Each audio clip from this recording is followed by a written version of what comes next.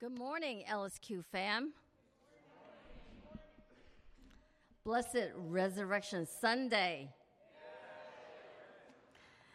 Today's scripture reading is taken from 1 Corinthians chapter 15, verses 12 to 20.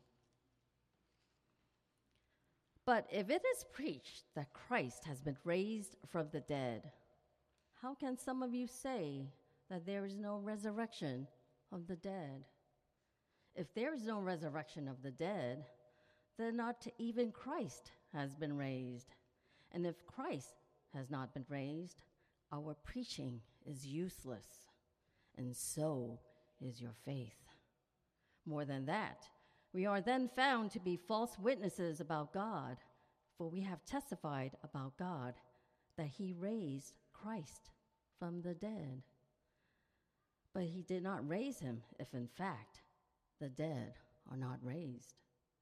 For if the dead are not raised, then Christ has not been raised either. And if Christ has not been raised, your faith is futile. You are still in your sins. Then those also who have fallen asleep in Christ are lost. If only for this life we have hope in Christ, we are of all people most to be pitied.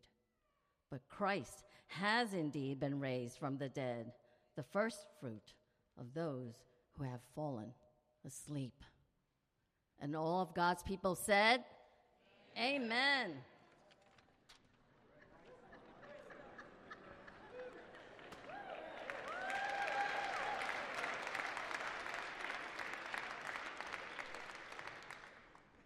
Stella, I need to have whatever you're having this morning. That's really good. Good morning and welcome again to Redeemer Lincoln Square on this Easter Sunday.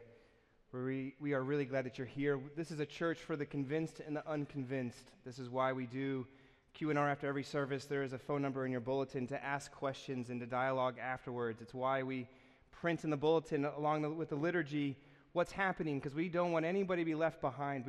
Whether you're the convinced or the unconvinced or somewhere in between, this is supposed to be a place where you can join us to joyfully reflect God's love together.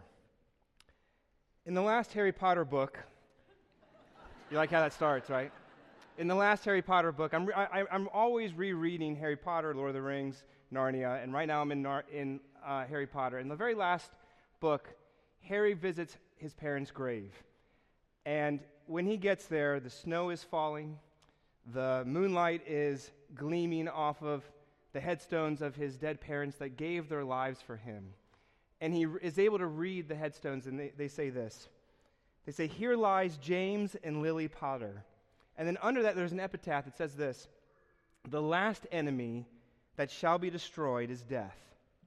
The last enemy that shall be destroyed is death. And that's a nice phrase, not original J.K. Rowling. Actually, that phrase was said by Paul in 1 Corinthians 15, just after the passage that was printed in your bulletin. Because 1 Corinthians 15 is the largest treatment that Paul gives to the resurrection, which is at the center of Easter. Some of you might not believe in the resurrection. Some of you might not know what you believe about the resurrection. Some of you know, or maybe you've grown up and you believe it's important, but you're not quite sure why. No matter who you are, I think I can say this. Everybody in this room has or will have a tragic event in your life that will set you and bring to you a worse life. Everybody in this room at some point has had things happen to them that have made their lives worse. The death of a brother, of a daughter, a job that sent you south, relationships, various events can do that to you. But if that's possible, is it also possible there might be an event out there that is so positive, that is so amazing that it can actually bring good into your life despite the hurts and the pains that are with you right now? For Paul, he would say that's Easter. That's the resurrection. It's that event. And so what I want to do this morning is I would like for us just for a little bit to explore the possibility that Easter is not just about springtime. It's not just about a happy story or fantasy land. That if Easter is true, what would that resurrection power look like in our lives? And I think I'd like to do it with this text. This text, let's just look at two things today. In this text, let's see how real resurrection roots us in an infinite foundation from the future, as well as a strong steadiness in the present. Two things: an infinite, infallible foundation from the future, as well as a steadiness in the present. So first, the resurrection gives us infinite, infallible foundation from the future. Look at our passage here. Paul is so logical here. It's very sound. And he gives a ton of if-then statements. But I want to look at three, starting in verse 16. He says, if dead people stay dead, then, here's the logic, then Christ is still dead. And then look at verse 17. If Christ is still dead, well, then your faith is futile. And then he goes on, because if your faith is futile, if it's fake, well, then you're still dead in your sins. And if you're still dead in your sins, then you are to be pitied. That is a great, logical, perfect progression. And if you want to do sort of a numbers game here, if you look up the word if here, the if happens 7 times because Paul is trying to sear into our brains that if this is not true, if the resurrection didn't really happen bodily, physically, actually, historically, then there's no power. If it's just symbolic, if it's just fantasy, it's not really real. 9/11 happened on September 11th, 2001. Nobody walks around and says, do you believe in 9/11? And the reason why is because all you have to do is go downtown, which is that way. All you have to do is go downtown and you can see 2 giant holes in the ground. All you have to do is talk to the eyewitnesses, talk to the people who were there. And they will tell you it's truth. And because of the truthfulness and historicity of it, the power of the stories, the power of everything else around it is real. Paul's saying the same thing about the resurrection. He's saying the resurrection only has power if it actually happened. Go to verse 20, at the end. The key word is but. But Christ has indeed been raised from the dead, the first fruits of those who have fallen asleep. And he uses this image, first fruits. This is an Old Testament image to try to make his point in 2 different ways here. I want to go through them quickly. About first fruits. The first way first fruits is operating here is it's showing us how the promise can actually be made visible.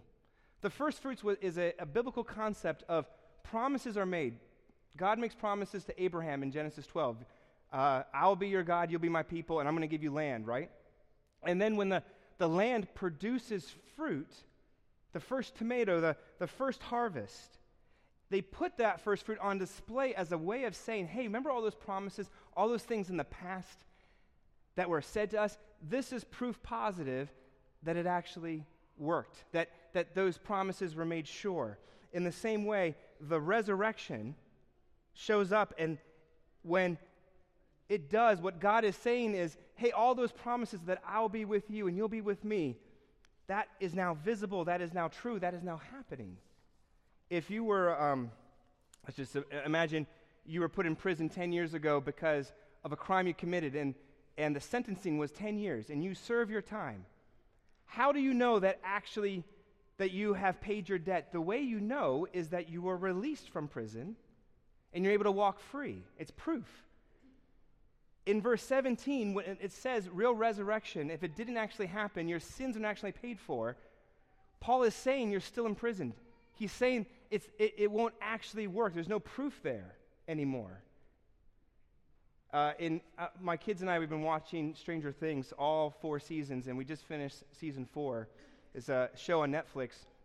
In season 4, the antagonist, the evil person, is a guy named Vecna, and what he does is he's able to get into your brain, and he's able to see what you've actually done.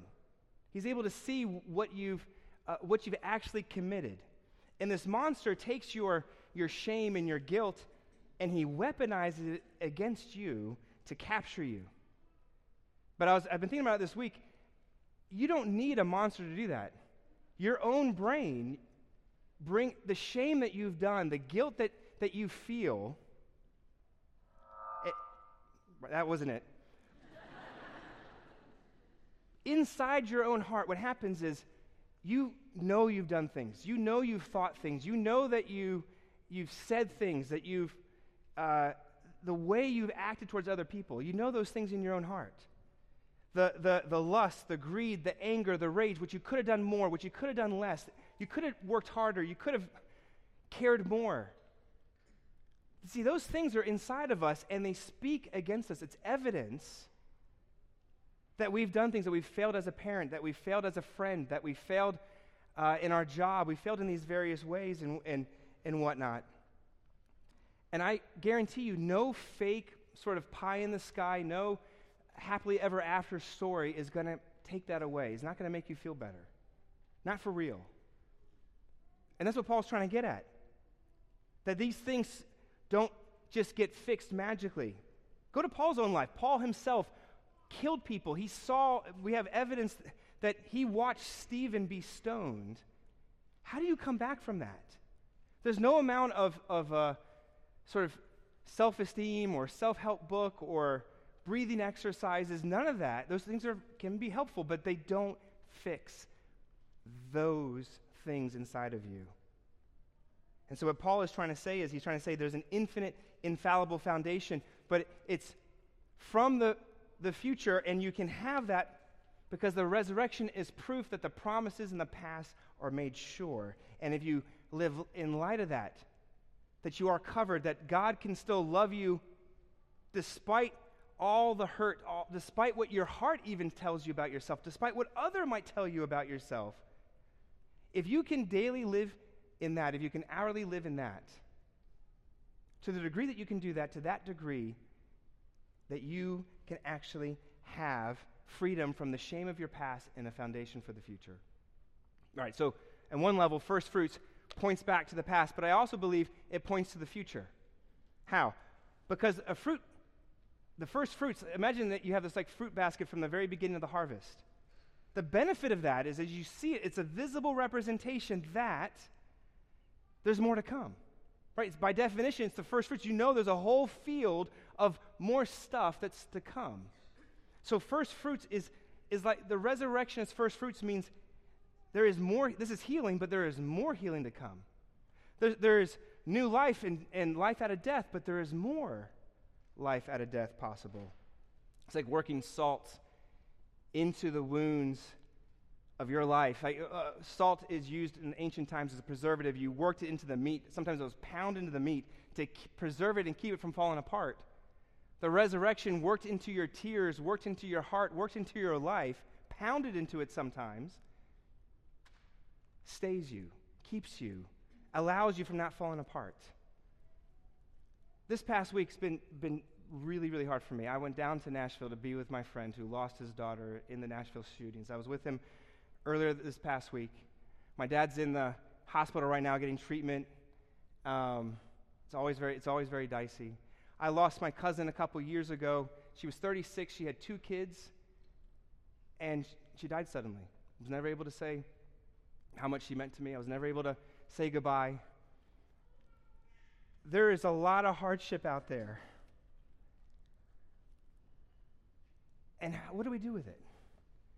When I was in Nashville, I was sitting around a fire outside with my friend who lost his daughter, and he said something profound. He said, Mike, I've always I believe, I'm a pastor too.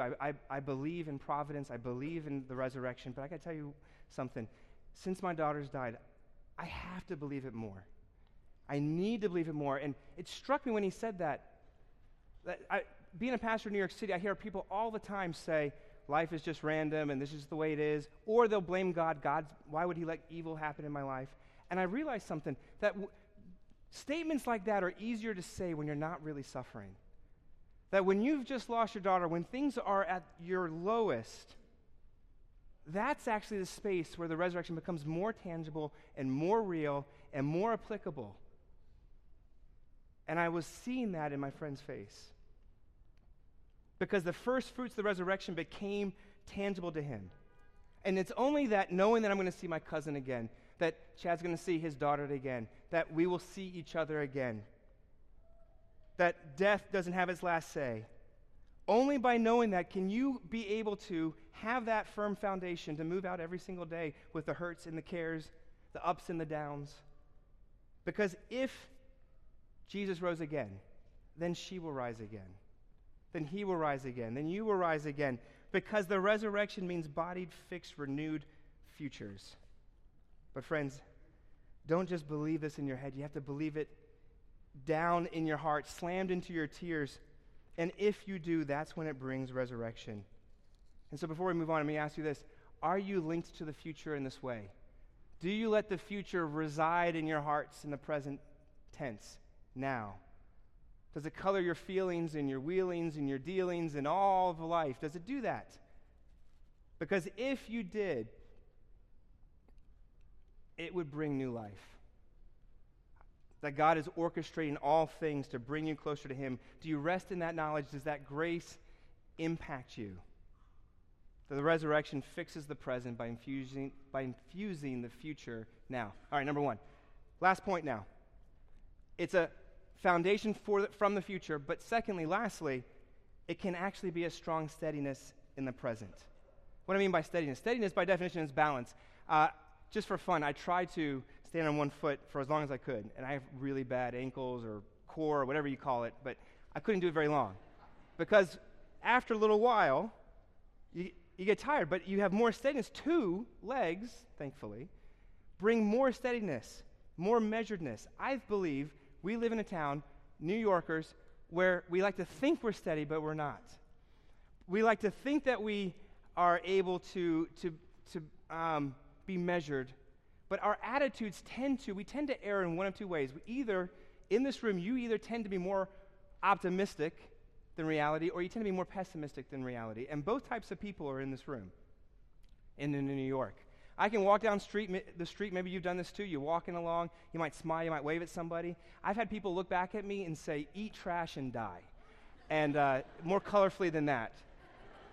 But I'm like, you're a little pessimistic today. Others of you are optimistic. You know why? Because you always see the sunny side of things, even if there's not a sunny side. And you tend to, temperamentally, you tend to err on one side or the other. But that's a problem because it does not bring steadiness. That in every situation, that's not how you're supposed to act. The resurrection, though, brings steadiness because on the one hand, it's optimistic. It's more optimistic than possible because it's not just bodily and physical here. It's throughout all time. It's resurrection, new heavens and new earth. That there is possible to have goodness and healing now, and yet, on the other hand, the effects of the resurrection with Jesus Christ 2,000 years ago hasn't fully moved itself out today. It's not fully here right now.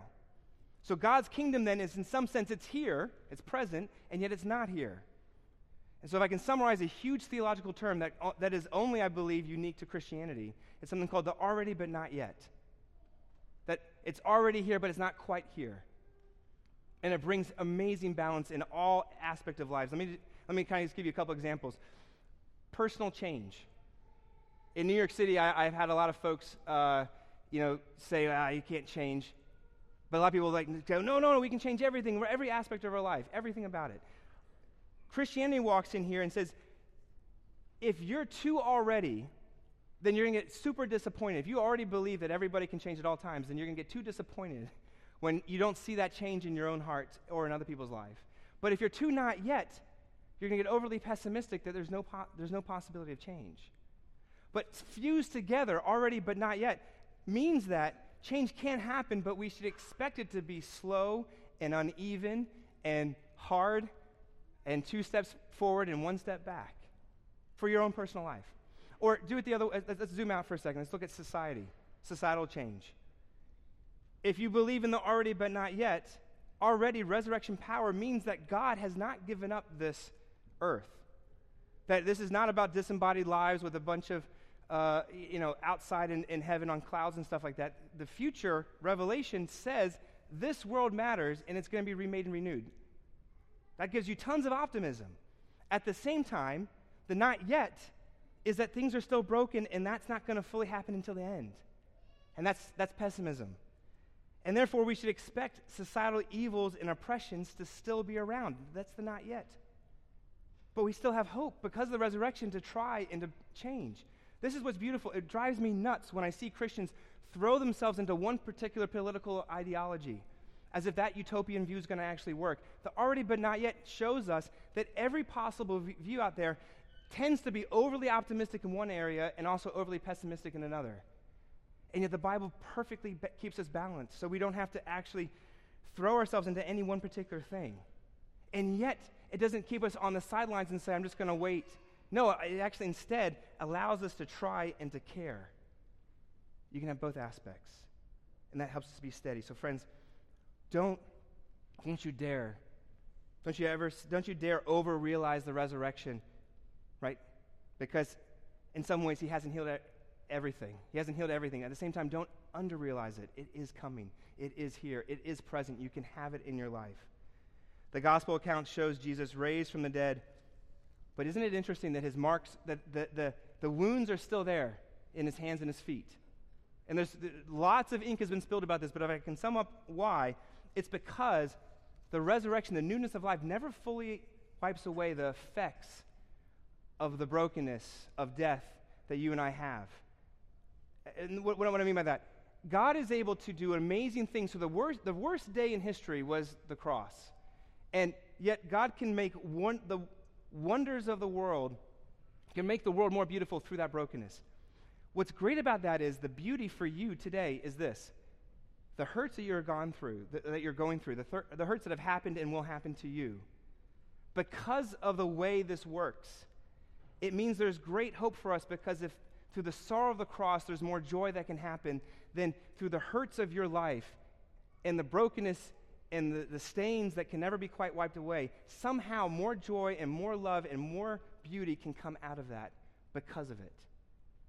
It's amazing that there is actually a deeper beauty that can be found through the brokenness. That's why you can trace rainbows through rain. It's why you can sit back and reflect almost always in the past and say, I don't know why this happened. I don't know how it happened, but somehow I can start seeing little breadcrumbs of what might be possible through this. One of my kids broke their bones out of my fault because I let my youngest kid fell off the couch when she was a baby. And I was talking to the doctor, and the doctor said, I was like, oh, is this gonna ruin her forever? That's, typical father after knowing that it was my fault. And the doctor said this. The doctor said, actually, in little kids like this, after a bone breaks, as it re-heals, it actually heals stronger than it was before. I thought that was a beautiful depiction of how actually sorrow and brokenness and hurt can actually move in our lives. That all the hurt you've experienced will actually make the eventual glory and joy in the morning that much sweeter. Sam in The Lord of the Rings at the very end, there's this beautiful end where with glee, he says, is everything sad going to become untrue? My dad used to actually quote that phrase when he would preach, and everybody would go, that sounds so good. Is everything sad going to come untrue? I've always had a hard time with that because, this week it's probably more present than I've ever felt before. Sadness never fully does become untrue, does it? And what's cool about the Christian life is that resurrection means sadness never becomes quite untrue, but it does get transformed, and it does get used. Because the hurts never fully go away, and again, this is because I can't stop thinking about those Nashville shootings from 2 weeks ago. I keep asking, what good can come from that? What good can really come from my friend's daughter is not going to wake up tomorrow? Right? She's not going to wake up. She's not going to come home. And I've been asking myself and other people, what are you going to say to him to comfort him? Are you going to say, well, you know what, that's just life. Life is random and then you die. Is that going to help him? Are you going to say, you know what, you only live once? Are you going to say, you know what, no, it's karma. You know, bad things happen to bad people, good things happen to good people. No, do not do that either. Are you going to say, oh, it's okay, we're all going to be reincarnated in some way at some point? Or no, evil is just really, this isn't really evil. One day we'll realize we're all part of the one, the one thing. None of that is going to comfort. What does is this. Jesus Christ went to a little girl, and he took her by the hand. She was dead, and said, "Wake up, little girl. Time to rise." What will actually help, Chad's only hope, and our only hope, is that we will meet again, that death doesn't have the last say, that he will see her again, and we will see her again, and the shame that's in your heart doesn't win, and the guilt that's in your life doesn't win, and you're not the definition of your worst selves. You're not the definition of your worst mistakes. And therefore, here's the truth. The world's going to tell you, live your best life now. Guess what? That's not true. The best is yet to come. But it only through the resurrection. And here's the proof. And I love this story. Dr. Jonathan Evans, when he was doing his mother's funeral, he was able to do it so differently than most funerals. He said this. He said, when a Christian is hurting, when you pray for a Christian, there's always one or two possibilities to the answer to that prayer. Either she was going to be healed, or she was going to be healed. When I prayed for my mother to live, he said there's only two answers. Either she was going to live, or she was going to live. Either she was going to be taking care of her, she was going to be with her family, or she was going to be with her family. Why? Because the resurrection means that there's only one possible way for your life to end, and it's going to be with him. The Christian faith is the only one that I know of that allows us to say this: I don't know why bad things are happening to your life, but I know that it can't be that he doesn't love you. And the proof of that is the resurrection, that if he can take Jesus, his life and death and all the evil and brokenness that happened to him, and turn it for good, then he can take the evil and brokenness in your life and death, and turn it for good as well. That's what the resurrection is saying. That means one day there will really be no more sadness. The sadness that it has been will be transformed and remade and renewed. And there will be no more death. And what was lost will be found. And every hurt will be healed. And everything disfigured will be put back together. There will be no more cancer or tumors or shame or starvation or loneliness, because the resurrection is the only one that I know that takes your pain seriously. When you say, hey, it's just the way it is, life stinks and then you die, that does not take your life seriously. This does. It says it's real. It's not just in your head. And doesn't dismiss it, but redeems it. And that gives you and me an infallible hope for the future, but a rock-solid steadiness to live now, the already but not yet. Easter, friends, is Jesus putting himself in the grave so that you and I come out of it. And so before we move out, I want to ask you a question. Do you live this? If you're a Christian here, this has been a resource that's been available to you every single day of your life. Do you access it? Does it impact you? Or if you find yourself beholden to worries and shame and loneliness, is it possible that the reason why you lack joy is because you haven't actually pressed the resurrection deep down inside your heart? Is it possible? That you have to move it from the belief, the intellect, down into your life, where it becomes a security and a truth. You have to move this from belief into confidence. If you're not a Christian here today, or not sure what you believe, we said at the very beginning, it's a fact that if it did happen, I was sitting with a friend the other day who, not a Christian, and he said, yeah, I know if this is true, it changes everything. So whether you're a Christian or not, let me show you how. Paul in Ephesians 5 verse 19 says, here's how you know this is real to you. It says that you sing psalms, hymns, and spiritual songs to the Lord. And do you do that? Because songs take thought, take ideas, and turn them into beauty. That's what we've been doing this morning. True story. This is also true. I love telling the story.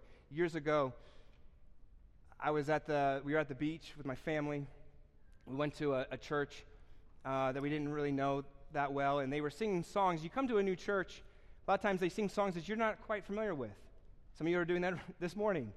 And this is how you do it. The songs are, you don't want to sing too loud. Why? Because you don't want to look like a fool, because the songs are unfamiliar. You don't want to make a mistake, and so it doesn't really move you. But then there was a song that I really loved that was good. I was like, oh, I know this song. And so I started singing it nice and loud. I was like, here I go. And my dad leaned over to me, and he was like this. He said, are you serious? Are you trying? And I said, yeah, I love this song. He goes, okay, well, just so you know, whenever you're up front, like on stage like now, make sure your mic is off because you don't sound very good. And first of all, he was right. He was not wrong about that. But here's what's so beautiful and wonderful about it. It doesn't matter that at the end of the day, the truth is that when you sing the beauty of God and it slams down into the center of your heart, it doesn't matter how you sound. The beauty comes out. The love comes out. It becomes real. It moves you and others and becomes a life-transforming power, not just in your life, but out in that world. There's a reason why Christians went out and started hospitals and cared about justice and the poor and the marginalized. It wasn't just because that they had everlasting life in the future. It was because it resided in their hearts today. And it motivates us and moves us beyond our navel-gazing and into the world.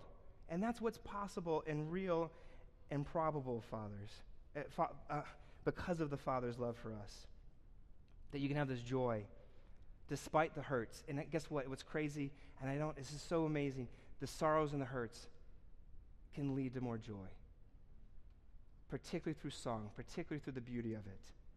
And the resurrection is saying to us and to you and me that your sorrows, when they become joy, it fuels more joy. And that's what Jesus' hands and feet are saying today. That's what the resurrection is saying. That's what Easter is saying. Let's pray. Heavenly Father, I pray the words of the song, right? Hasten thee from grace to glory, armed by faith, winged by prayer. Heaven's eternal day before thee, God's own hand shall guide us there. I pray songs like that will move into our hearts. Everybody has different types of songs that move us. But I pray that the songs will show that belief is not just an intellectual exercise. There's a trust.